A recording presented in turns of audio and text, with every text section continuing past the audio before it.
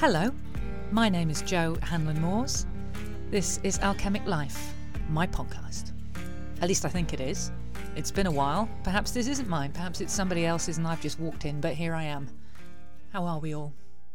Last time I was here, I was just about to go up to London with my daughter for a couple of days to see a show. We went to see Everybody's Talking About Jamie, and I thoroughly recommend that, by the way. It's touring with the same actor, award-winning actor, in the lead role as has been in the Apollo Theatre version. They're taking it on the road in April in the UK, and if it comes near you and you like a musical, I'd definitely go and see it. What a good time that is.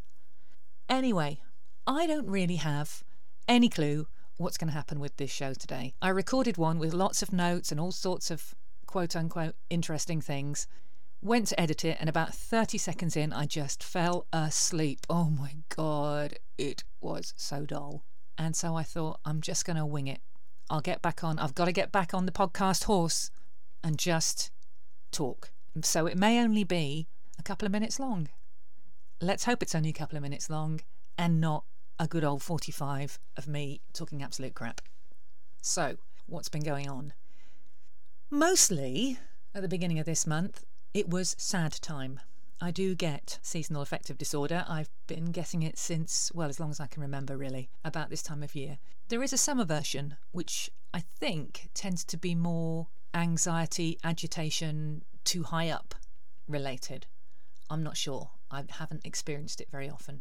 My version is the autumn-winter getting lower and lower version. I think some of the symptoms, according to Mind, tries to remember them, lack of energy, disturbed sleep, craving carbohydrates, depression or lowered mood, all the sort of things that you expect. Basically, the changing light affects the production of melatonin and celery.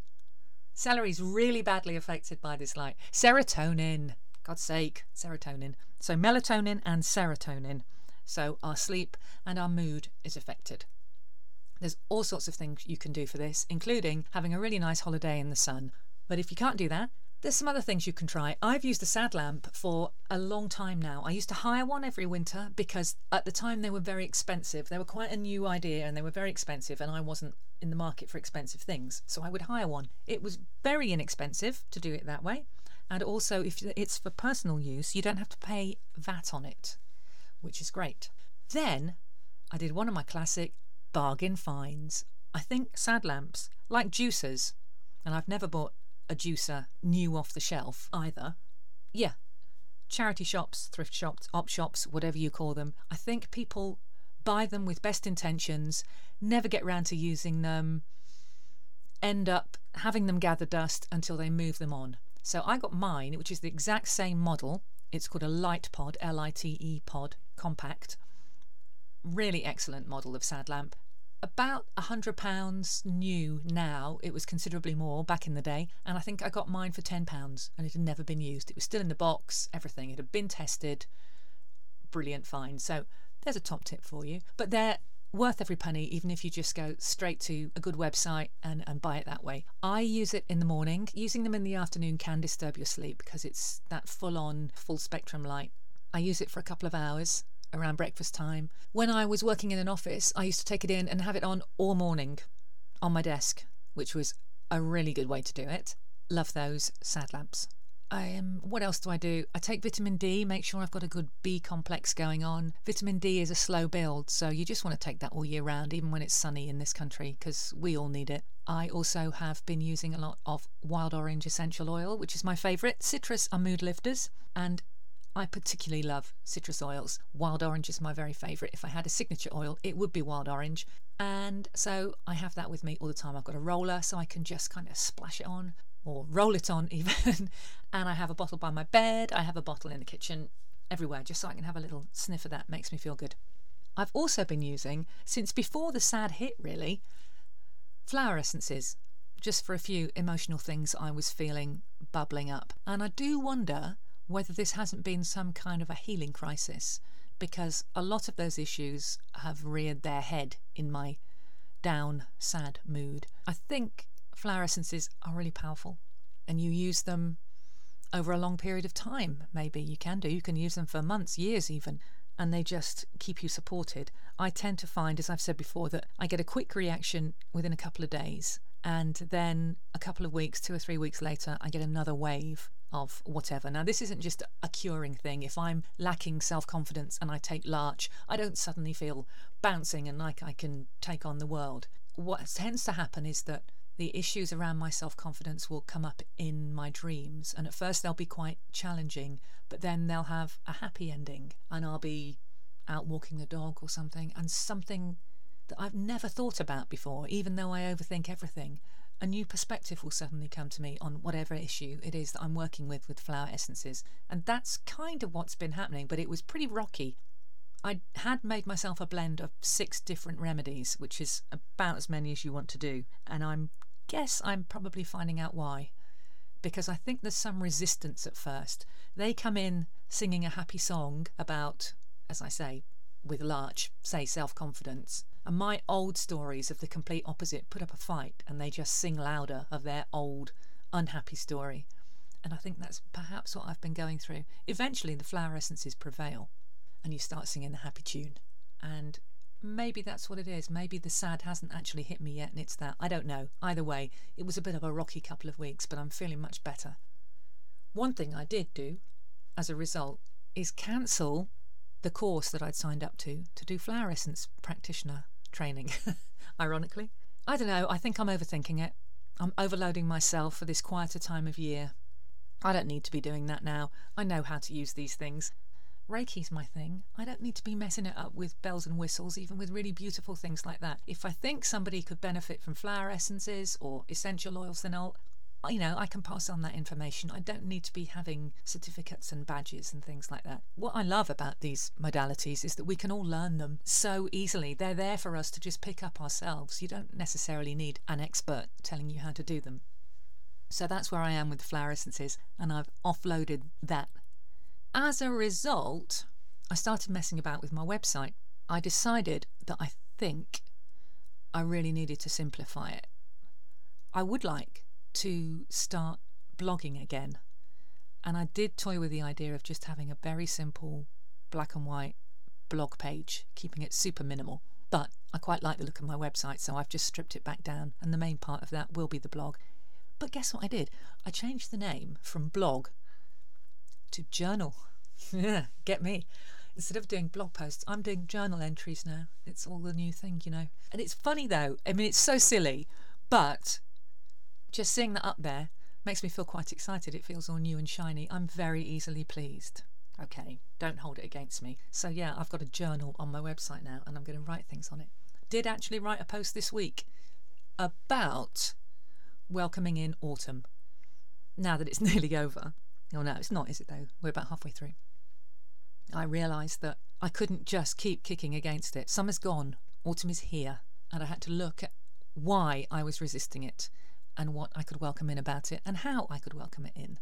And yeah, there's a blog post up on my site, which is johanlon-moores.com.